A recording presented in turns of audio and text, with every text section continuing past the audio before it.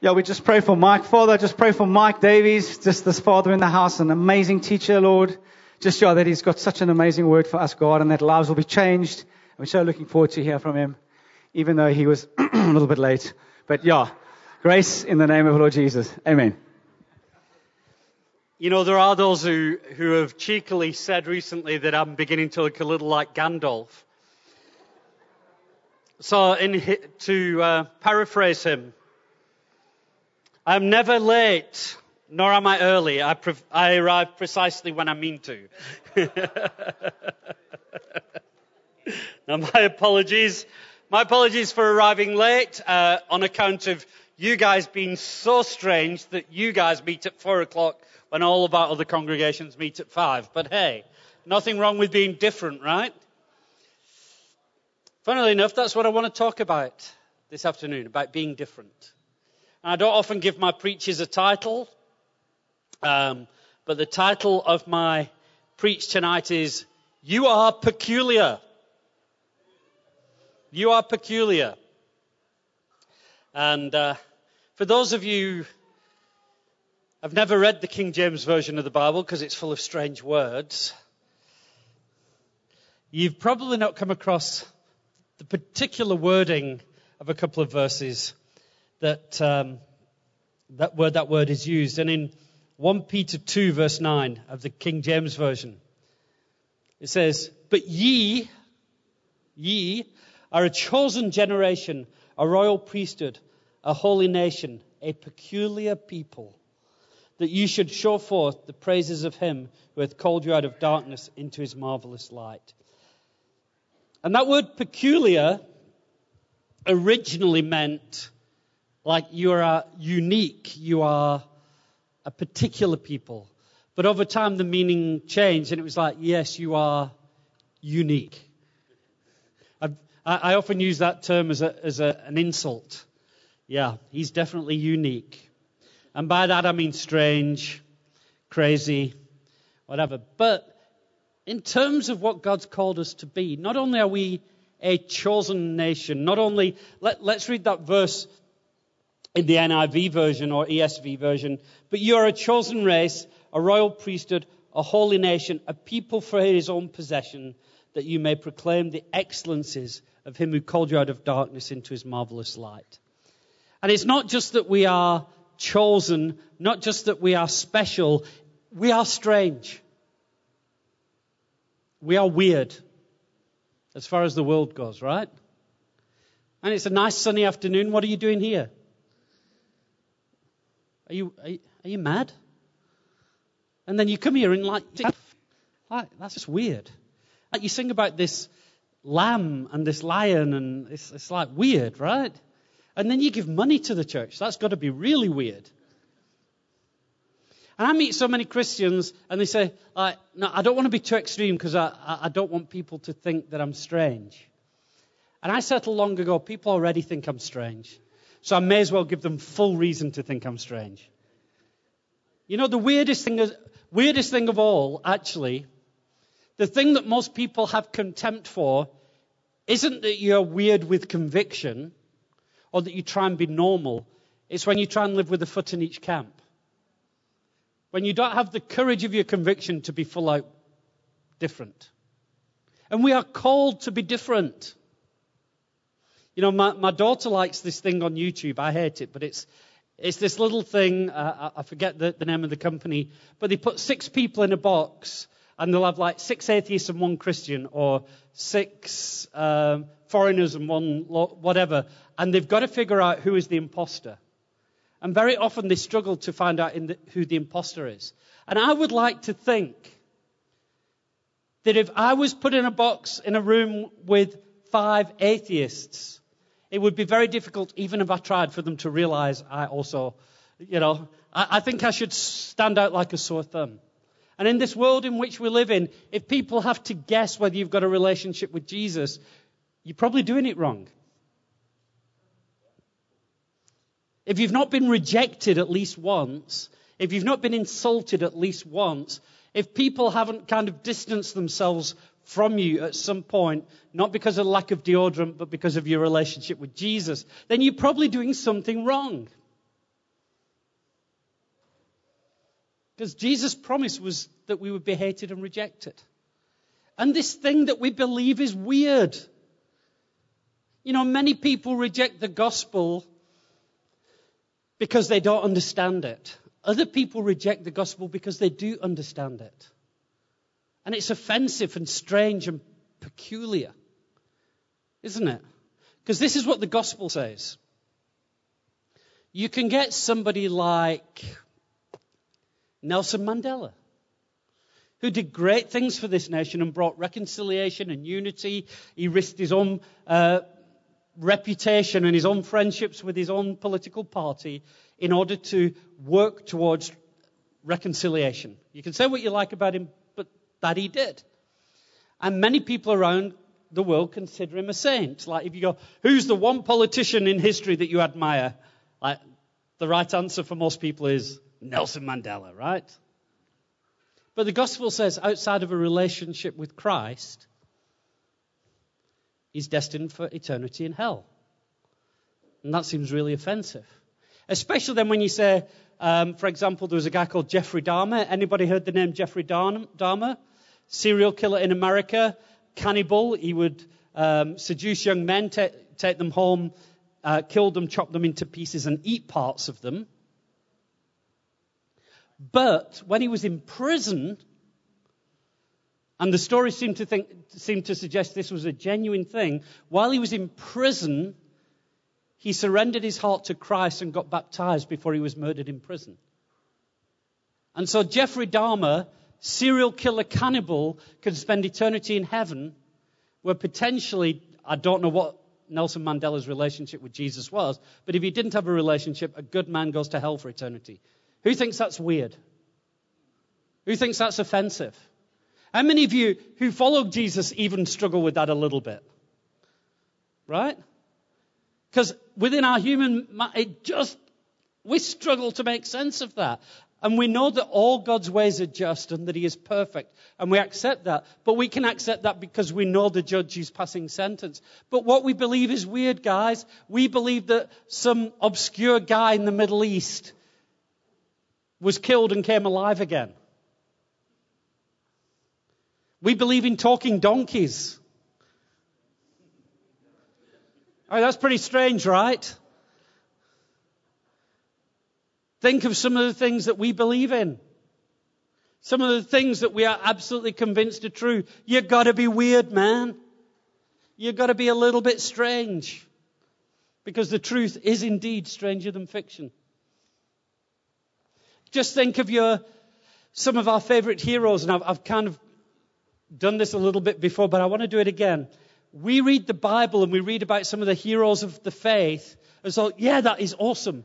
And we forget, we don't realize just how weird the story is. So think, for example, of Noah. He comes home one day to Mrs. Noah. Was her name Joan? Joan of Arc, yeah.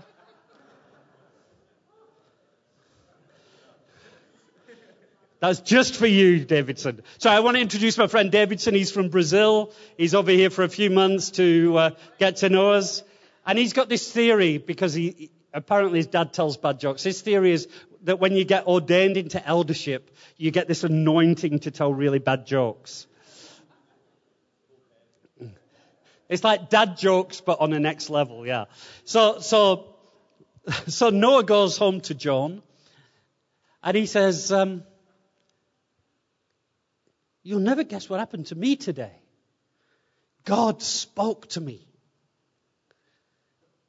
And she says, really? What did he say? He said to build an ark. And her first question is, what on earth is an ark? Well, it's a really big boat. Like, how big? Really big. Like, really big. And what does he want you to build this boat for? Well, he wants me to put a bunch of animals in it. Like, how many animals? Like a dog and a cat? Well, 2 dogs, 2 cats, 2 budgies, 2 giraffes, 2 lions, 2 of everything, really. And how you know he was a real man of faith, he even put 2 termites on that thing.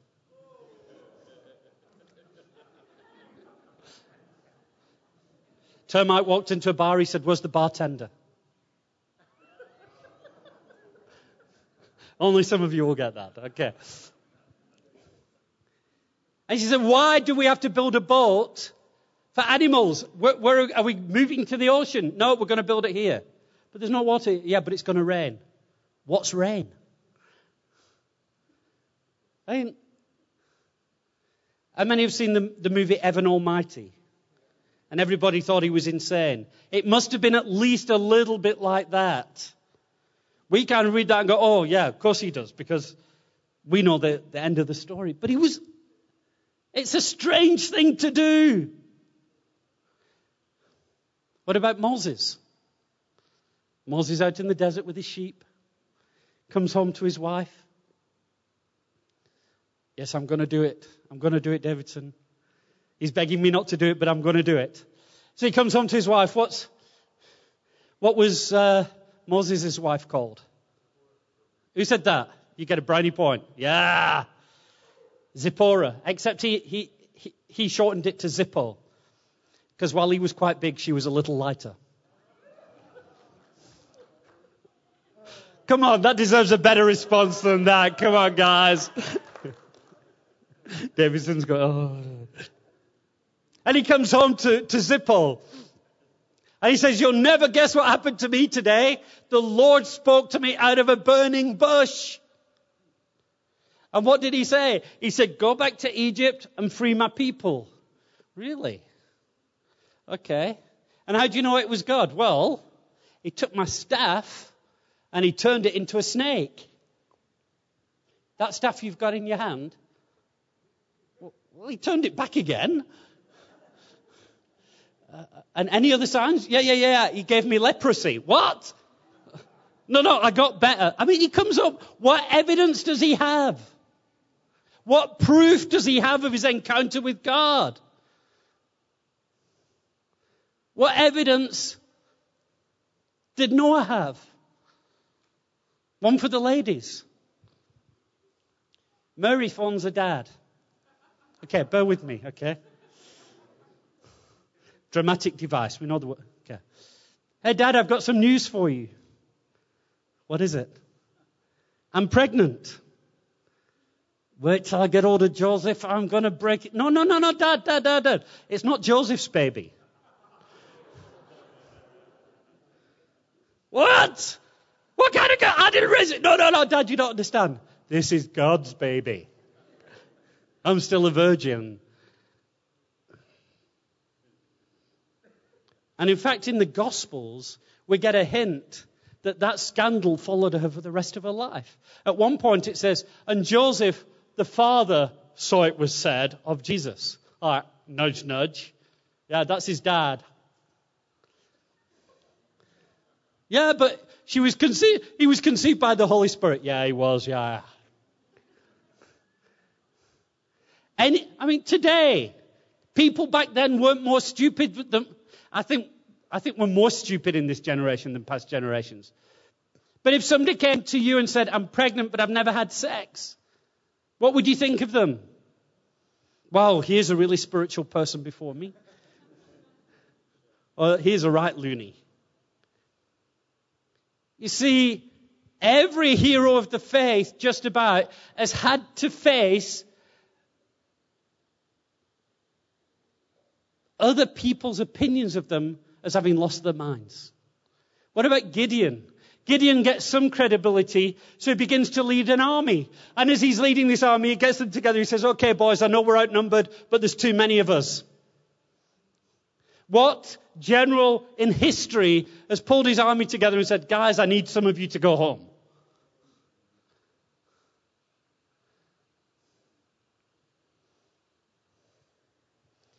Living a life of faith, I think in isolation and in theory, I think we'd all love to be that hero of the faith, right? We read these stories of these Bible characters and we go, "Lord, I would love to be used like that by you." And then he comes and says, "Why don't you share the gospel with your neighbor?" "Oh, no, I can't do that. They'll think I've lost my mind." "Why don't you do this with your finances?" "No, I can't do that. It doesn't make sense."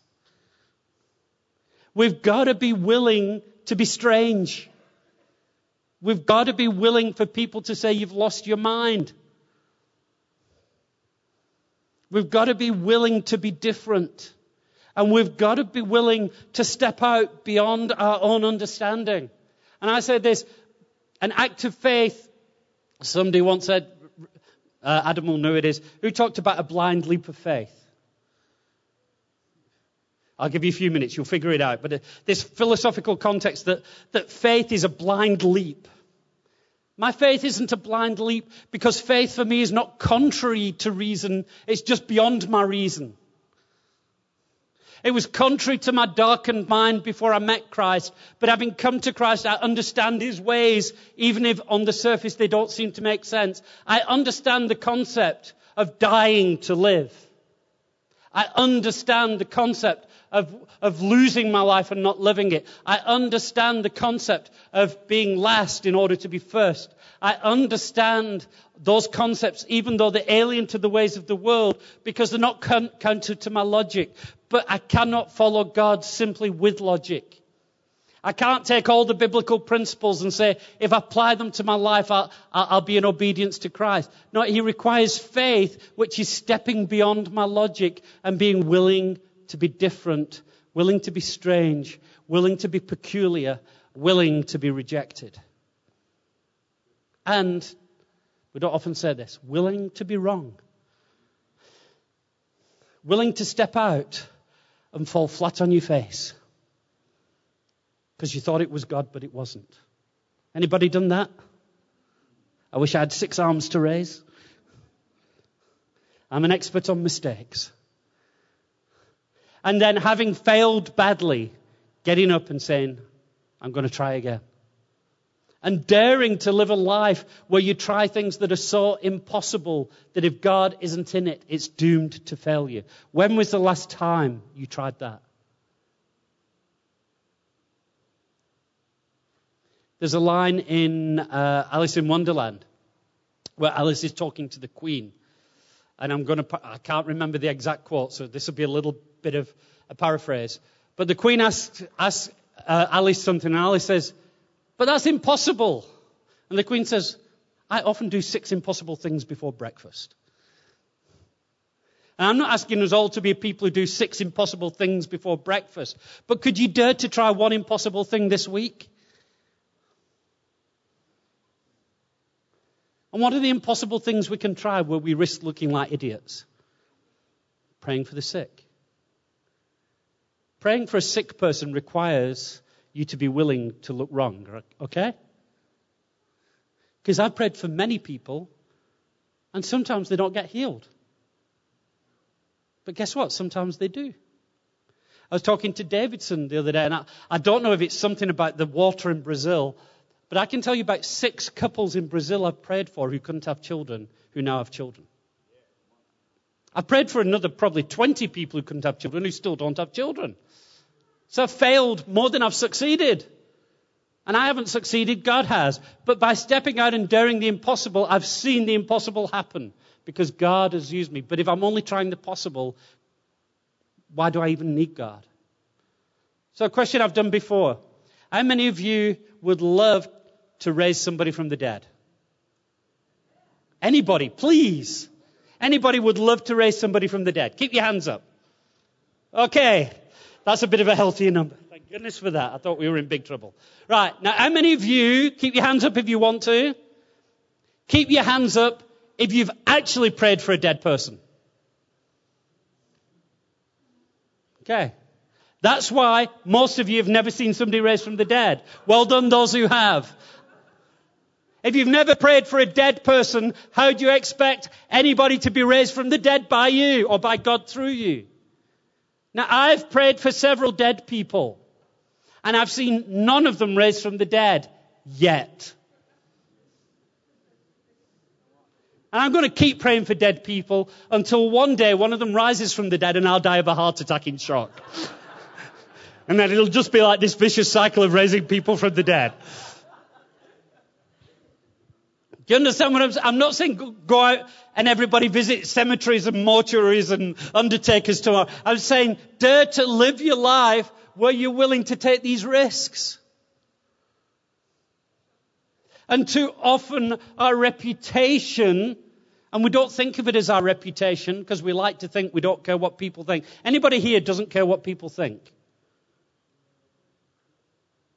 It's not quite true. We all care what people think. The question is, do you care so much that it will shape your behavior? I'm as awkward as they come, and I care what people think. If I leave tonight and you all say, that was the worst preach I've ever heard, I'll survive it, but I'll probably be a little bit down and depressed. Thank you. And now I feel good, because I care what people think. Now I care what you think, but I care more what God thinks. But if we allow what people think to shape our behavior more than what God thinks, we're in trouble. And we don't think of it that way, but often we're afraid of being wrong. Why are we so afraid of being wrong? What's so bad about being wrong? The only people that have never done anything wrong are the people that have never done anything.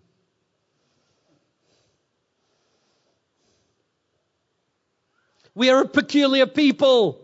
Peculiar has different meanings. It means strange, unexpected. Are you unexpected? Are you different to what is normal? Peculiar also means particular or special. And there's something special about you. And I know we grow up in a day and age where every kid is special and gets a trophy for nothing.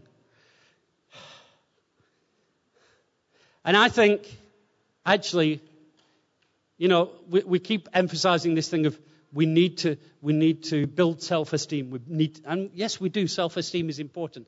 I think in most of our kids, they've got too many people trying to build self-esteem into them and not enough people building reality into them. Because if everybody's special, nobody's special. But there is something special about you. And what's special about you is that the author of creation lives within you and has called you for a purpose. Now, if that doesn't make you special, I don't know what does. If that doesn't make you particular, I don't know what does. And every one of you, without exception, even if you've never surrendered to Christ, He has a desire to use you, and He's got things for you to do that He's had in mind since before you were created, and He's just waiting for you to come into a place of obedience so that He can use you to do things that will leave people dumbfounded at the power and the goodness of our God. We're a peculiar people. And if you're going to be peculiar all the way. If you come to church on a Sunday and you say, I'm not going to dance and lift my hands because that's a bit strange.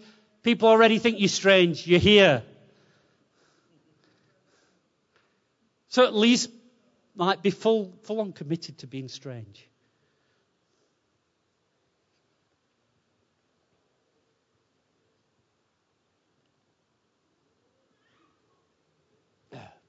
That wasn't a strategic pause. That was me genuinely being thirsty. Thanks for the Coke. Water just doesn't do the same thing, does it? I'm almost convinced that if Coke had been around in the time of Jesus, He would have said, ask of me and I will give you streams of living Coca-Cola. Or have I crossed the line again? I'm sorry, I often cross the line. As I said the other week, I know where the line is. It's usually in my rear view mirror after I've crossed it. And in 1 Corinthians 16, we read this story, and you don't have to turn there.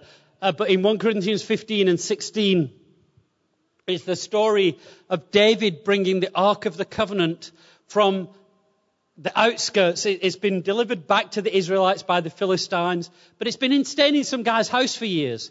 And eventually David realizes, wait a minute, that's not the right place for it. This Ark of the Covenant, which represents the presence of the glory of God, needs to be in His temple. It needs to be in the center of God's people. And so the first time they try it, they make a pig's ear of it. They put it on a cart.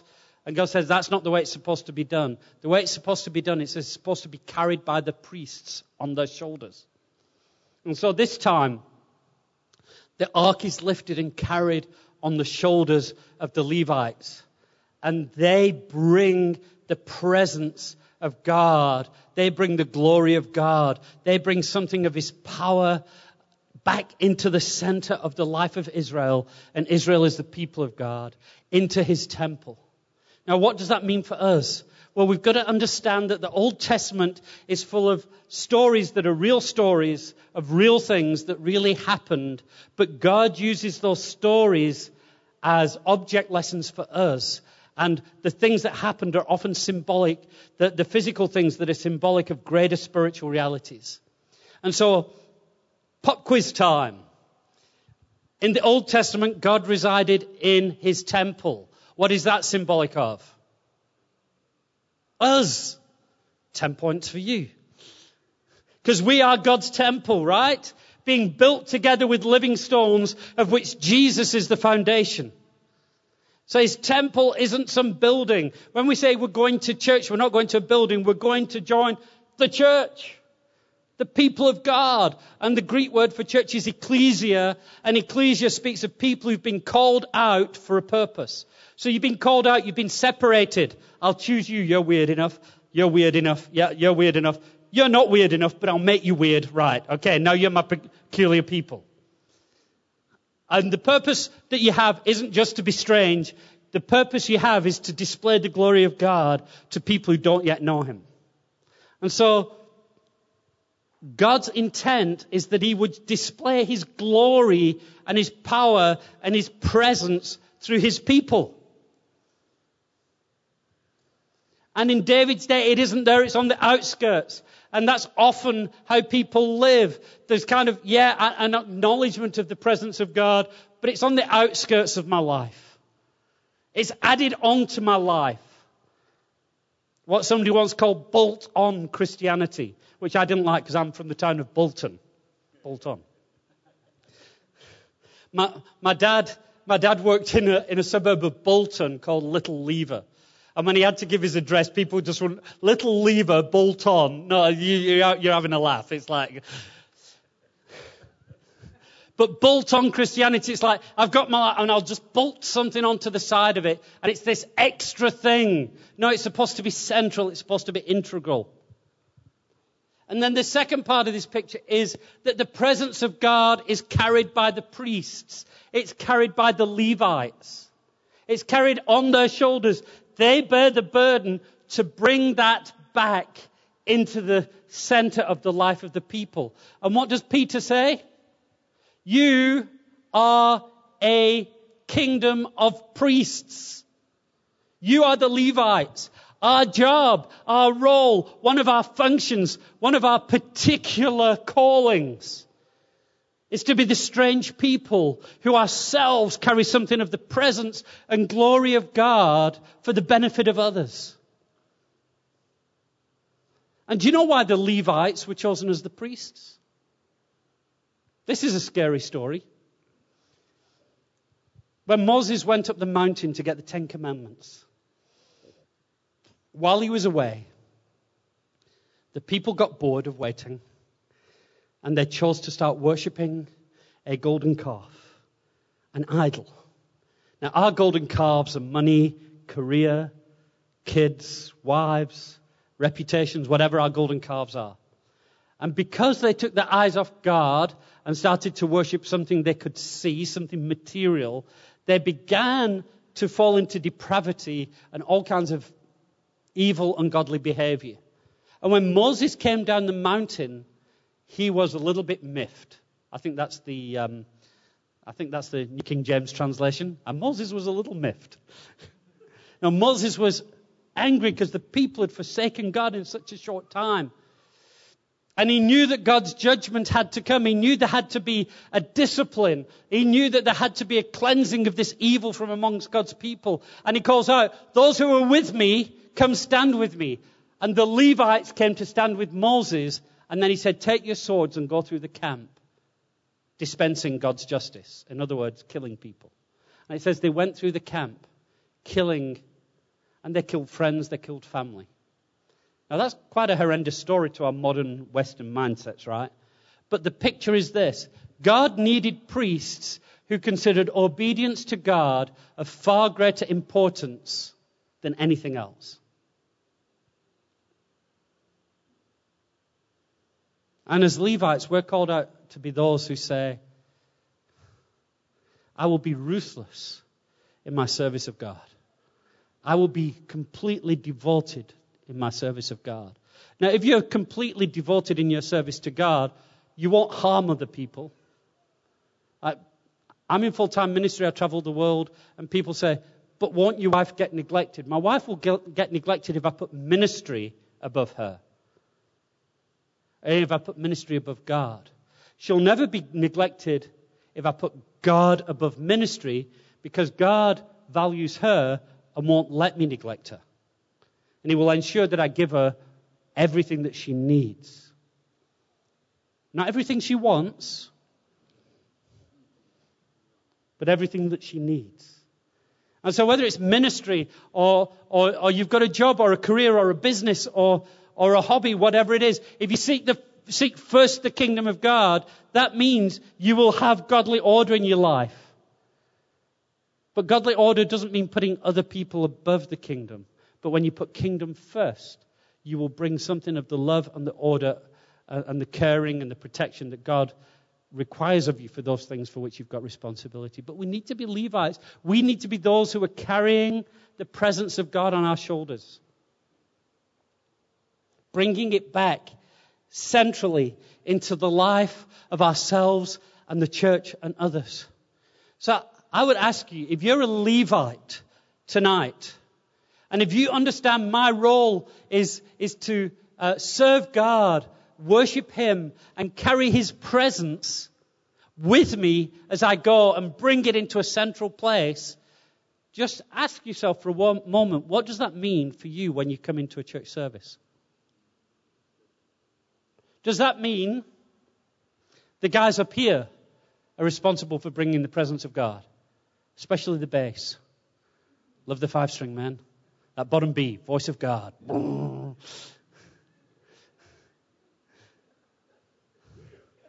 It's not their job to bring the presence of God. It's their job to lead us as each of us brings something of the presence of God that each one of us is uniquely qualified to bring. And if you don't bring it, we're missing a facet that nobody else can bring. And if you get into observation mode and go, look at those weirdos up front. Or if you think, it's not my particular preference. I prefer a different kind of worship. Actually, what you prefer isn't important, because our job is to bring what He wants. And I think it's no coincidence that during this time, when David sees the presence of God being brought back to its rightful place, he begins to dance and spin around in his underwear. And his wife mocks him and says, you're ridiculing yourself. You're opening yourself up to ridicule from other people. You're being undignified. You are losing your reputation. And he said, woman, you ain't seen nothing yet. I think that's a direct quote as well, yeah. I'm going to get struck by lightning today. He says, no, I will become even more undignified because I am so passionate for the presence of God. I don't care what people think. And what happened to her, it says she became barren and never bore any children. I think God is saying, if we want fruitfulness in life, true fruitfulness, then we have to be a people who are abandoned to Him first and not slaves to the opinions, dictates, morals, and the culture of the people amongst whom we live. You know, one of the most stupid comments I come across on a regular basis is when dealing with some kind of worldview issues. And people say, Jesus only did this, or Paul only did this because of the culture that they lived in, and they were bound by their culture. I'm like, if Jesus really conformed to the culture in which He lived, they wouldn't have nailed Him to a tree. They nailed Him to a tree precisely because He challenged the culture in which He lived. Paul was beheaded precisely because he went against the culture in which he lived. If he was conforming to the culture, he wouldn't have been a threat. They'd have left him alone.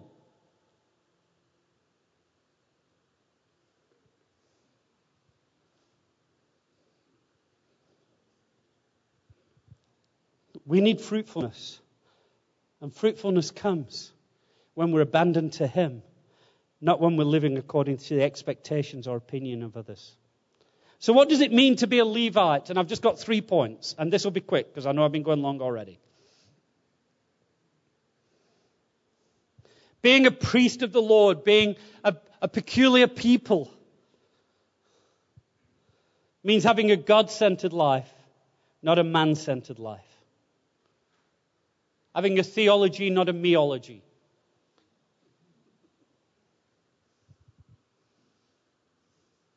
I've said this before. Davidson even shared this. I think Jamais said this. Jamais, who leads an apostolic network in Brazil, good friend of mine. We're like this in the way we think. I've told this story. Jamais told a very similar story. But there's a difference between cats and dogs, right? So if you've got a dog, any dog owners? So a dog thinks like this. You feed me. You house me. You love me. You take care of me. You must be my owner. A cat thinks like this. You feed me. You house me. You look after me. You love me. I must be a cat. Yeah? So the meology, or meology, is a perspective of a cat where I put me at the center and I explain everything around how it affects me. And a lot of bad theology out there is because people are putting themselves at the center of the theology instead of God at the center of the... God can't judge me because I'm so special. No, you're not special at all outside of God. Put God at the center of your thinking. In Psalm 121, the psalmist writes, I lift my eyes to the hills. Where does my strength come from? And that's a psalm that they would sing on the way to Jerusalem, when they had to go to Jerusalem a couple of times a year. And the idea is, I'm walking in the valley and there's hills. And I'm looking at this and going, what's coming through here? Bandits, enemy soldiers, lions, bears, vegan cross-fitting Jehovah's Witnesses who sell life insurance. Sorry. Yeah. How do you know if somebody's a vegan? Don't worry, they'll tell you. How do you know if somebody's a crossfitter? Don't worry, they'll tell you. So a vegan crossfitter, Jehovah's Witness, life insurance salesman, come, run! And the idea is I'm looking up at these hills, and when my focus is on the hills, my brain starts, what's coming? What dangers? What's coming next? COVID, new variant, unemployment, World War III, corrupt government, anarchy in South Africa. If we look up to the hills, we can have an endless list of bad things that are going to happen to us. Sickness, bereavement. But the psalmist says, no. I look to God. And we have a choice of where we place our focus. We can focus on the hills. We can focus on our problems. Or we can focus on our past. We can keep looking behind us and going, I wish I was back home in my bed. Or we can focus on the future and go, it'll be okay once we get to Jerusalem. Now, most people miss out on the joys of life because they're always wishing they were at the next stage of life. I'll be happy when. I'll be happy when. And you're called to be full of joy now. And so we can look backwards, we can look forwards, we can look left and right, or we can look inward. And guess what? When people say, I want to go find myself, I say, please don't. You're not going to find anything good. Don't go looking for yourself, go looking for Jesus. So don't look at yourself. David didn't say, I'm searching myself to find all the bad things. He said, you search me, O Lord. So we can look inward, we can look forward, we can look backward, we can look left, or we can look right, or we can look heavenward. And true priests of God are those whose eyes are fixed on Jesus. the author and perfecter of our faith. How am I going to run my race till the end? Fix my eyes on the finishing line. Fix my eyes on Jesus. Too many of us get distracted and our focus is on our problems or on the things that Satan would want to distract us with. Too many men I know, running the race well, pretty girl, and they've left the path. As Mark Driscoll once said, guys, next time you say, that girl is hot, remember, so is hell. I'm really risking it tonight, right? But Satan will bring good things. It doesn't have to be a beautiful woman or a good-looking guy or a good job or a career. What is the price of your soul? What is the price that you're willing to pay to take you away from Christ? Keep your eyes fixed on Christ, not on stuff. Ministry. People have left Christ and left his ways and left obedience for the sake of ministry. That's probably the saddest of all.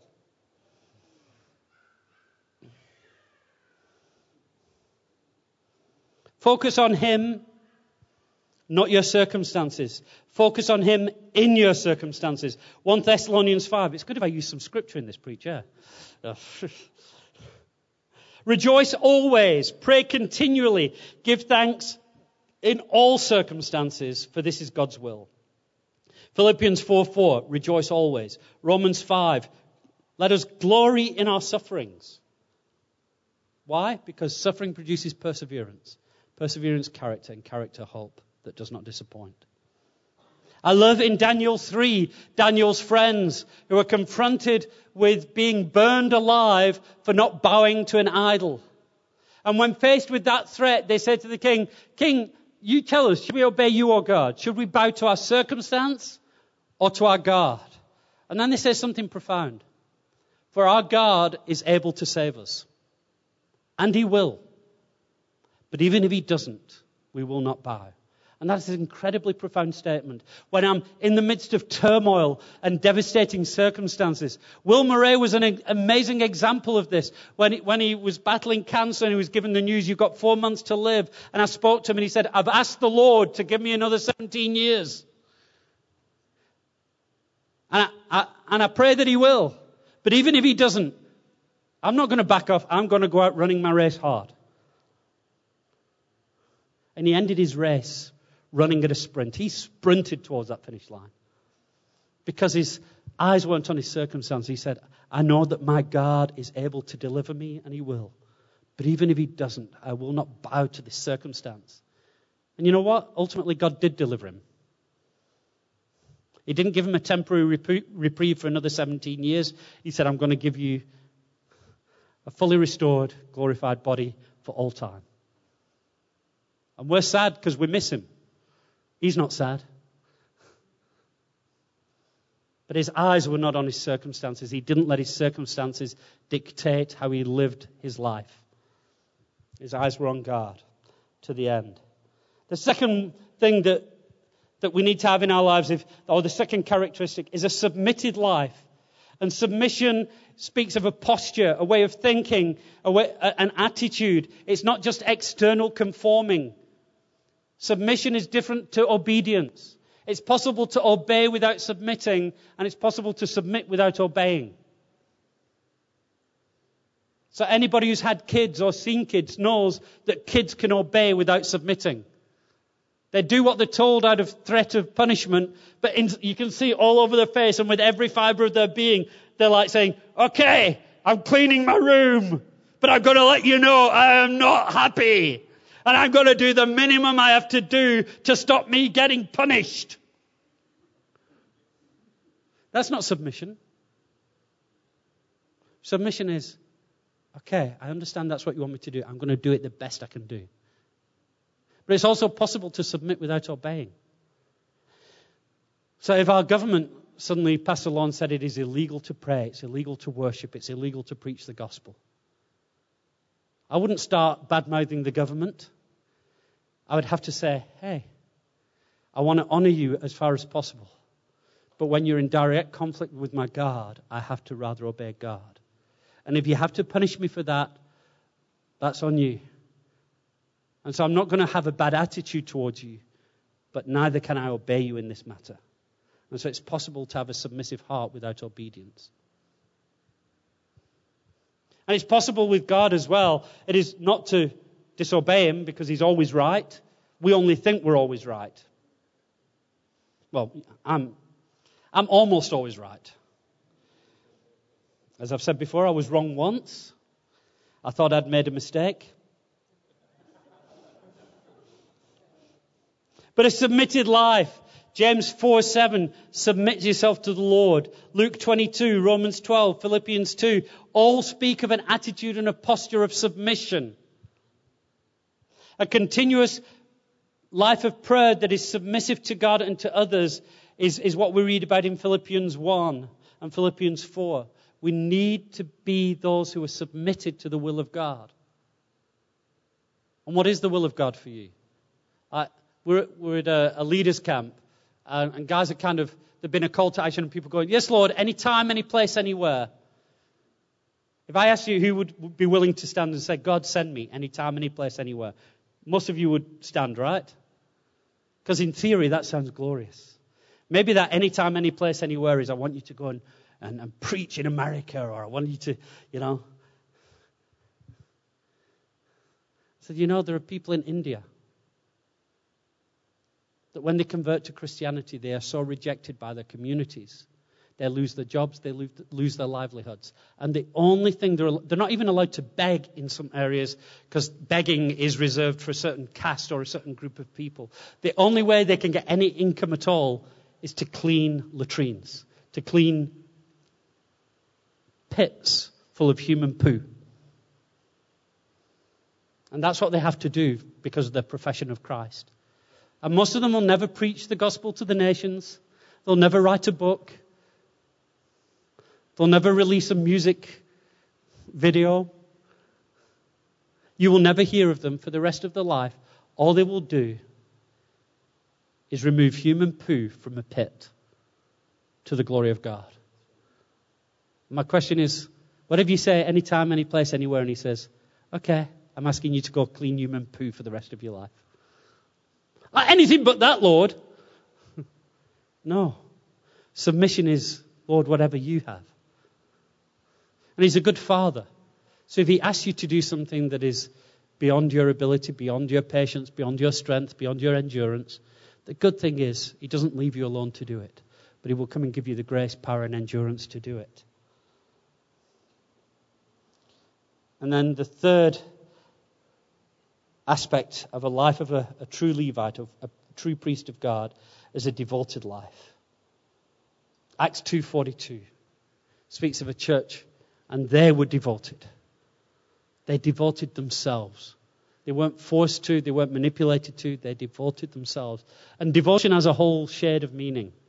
But in terms of what we're talking about tonight, one aspect of that meaning is devotion speaks of persevering under pressure. Moving forward despite resistance. Continuing to do it when it gets hard. Because when we say yes when it's easy, that's not submission, that's agreement. Submission only happens when it's something we'd rather not do. Submission is Jesus in the Garden of Gethsemane saying, Father, if there is any other way, please find another way. And yet, not my will, but your will be done. And sometimes we will find ourselves, some of you currently are probably finding yourself in that position and saying, Lord, why does it have to be this way? Surely there's another way. And I think it's okay. He's our Father. He wants to hear the cry of our hearts. And if you look at the Psalms, half of the Psalms are David complaining. But he doesn't end complaining. He starts going, God, why? God, all these people are after me. God, life sucks. God, I'm just in pain. I'm in turmoil. But where he arrives is, and yet, God, I will worship you. And yet, God, I will surrender to you. And yet, God, and what's interesting is in Job and in other places, even I've come across this in several places. When people refer to not understanding what God's doing because their life seems so hard, they say, These mysteries are too wonderful for me to know. Think about that for a minute. When your life seems so bad that you're begging God to change it, and he says, no, I'm not going to change it. My grace is sufficient for you. Understand this. The truth of what's happening is too wonderful for you to know. Seems strange, but it's true. And one day we'll stand before him and all things will be made known. And even when you think back to your greatest difficulties and your greatest challenges and the moments of your greatest persecution, whatever it may be, you'll bow down and say, all your ways are good. And in his mercy, he will allow us to understand one day. He doesn't let you understand now because your mind can't cope with it. It's too wonderful for you to know. So we need to be a devoted people. As Levites, as those peculiar people who are bringing the presence and the glory and the power of God back into the center of things. We need to be people who are God-centered, God-focused, submitted and devoted. Worship is a lifestyle. It's an attitude and it's an action. God is calling us to be a committed people, that we commit ourselves to being priests, that we are people who worship him, that we are interceding for others, that we are living devoted lives, that we're committed to seeking God and his ways for ourselves and those we love, that we live out a life of prayer and worship and faith and obedience in such a way that those who aren't yet in the family will look at you and say, you are weird. And I'm not talking about super spiritual weirdos. Yeah? There are some people, they think they're being weird for Jesus, they're just weird. I'm not talking about that, but I'm talking about being so on fire for Jesus that even other Christians think you should calm down. Somebody once said, by the time the average Christian reaches the right temperature, most other Christians think he has a fever.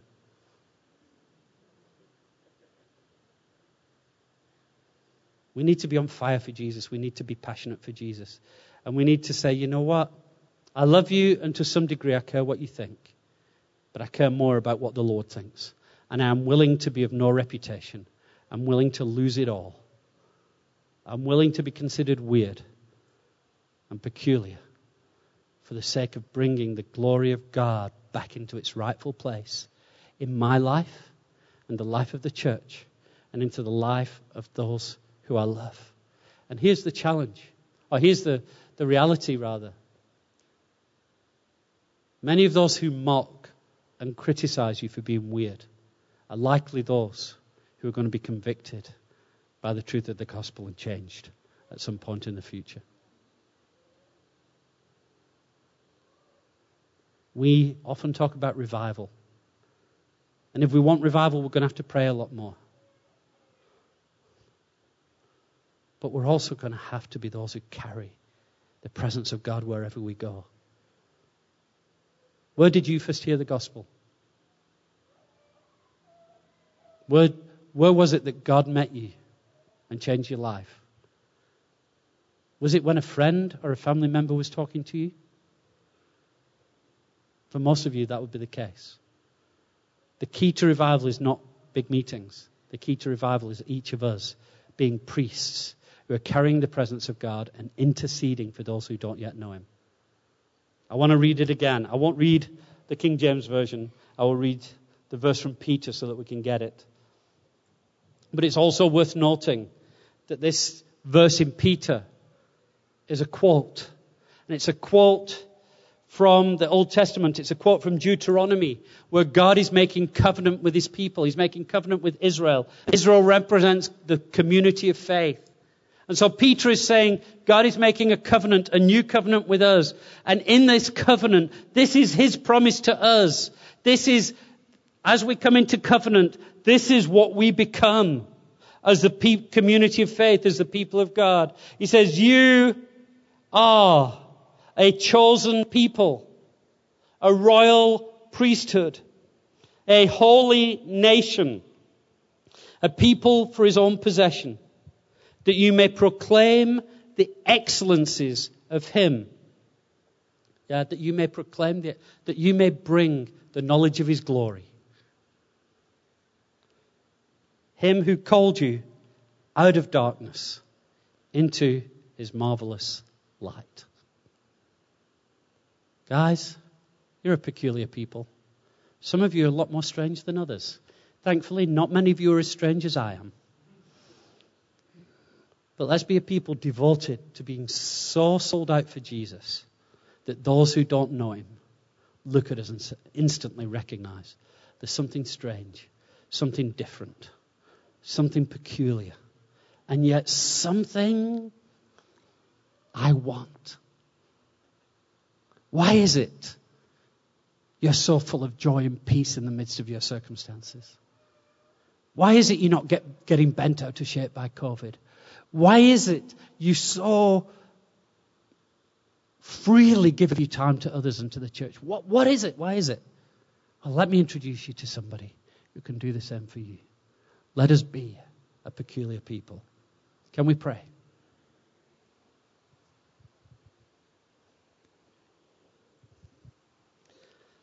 Lord, I thank you that you chose us. Even while we were still incapable of choosing you, you reached out and you met us where we were at, in our sin, in our unbelief, in our guilt, in our shame, in our weakness. And you met with us and you said, I love you, I want to make you family, and I've got a purpose and a plan for your life. And you took our lives which were meaningless and gave them meaning.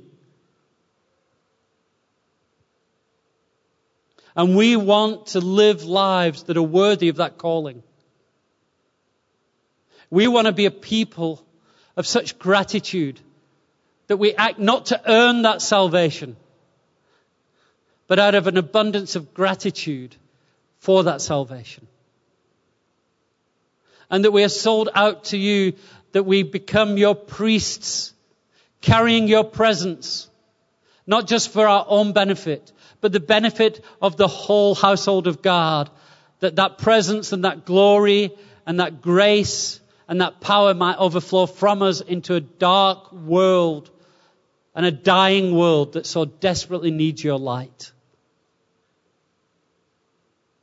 And shining light in a dark world will mean that sometimes we're rejected, sometimes we're ridiculed, sometimes we'll be misunderstood. It also means that we have to live for an audience of one.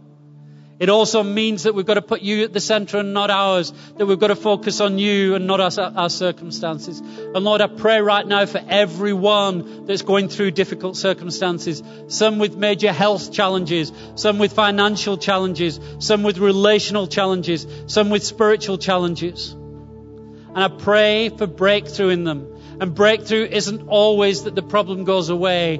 Breakthrough is sometimes that we receive the grace to cope with joy in the midst of the circumstances that we're in. But I pray that we would be a God-focused, submitted, devoted people, willing and able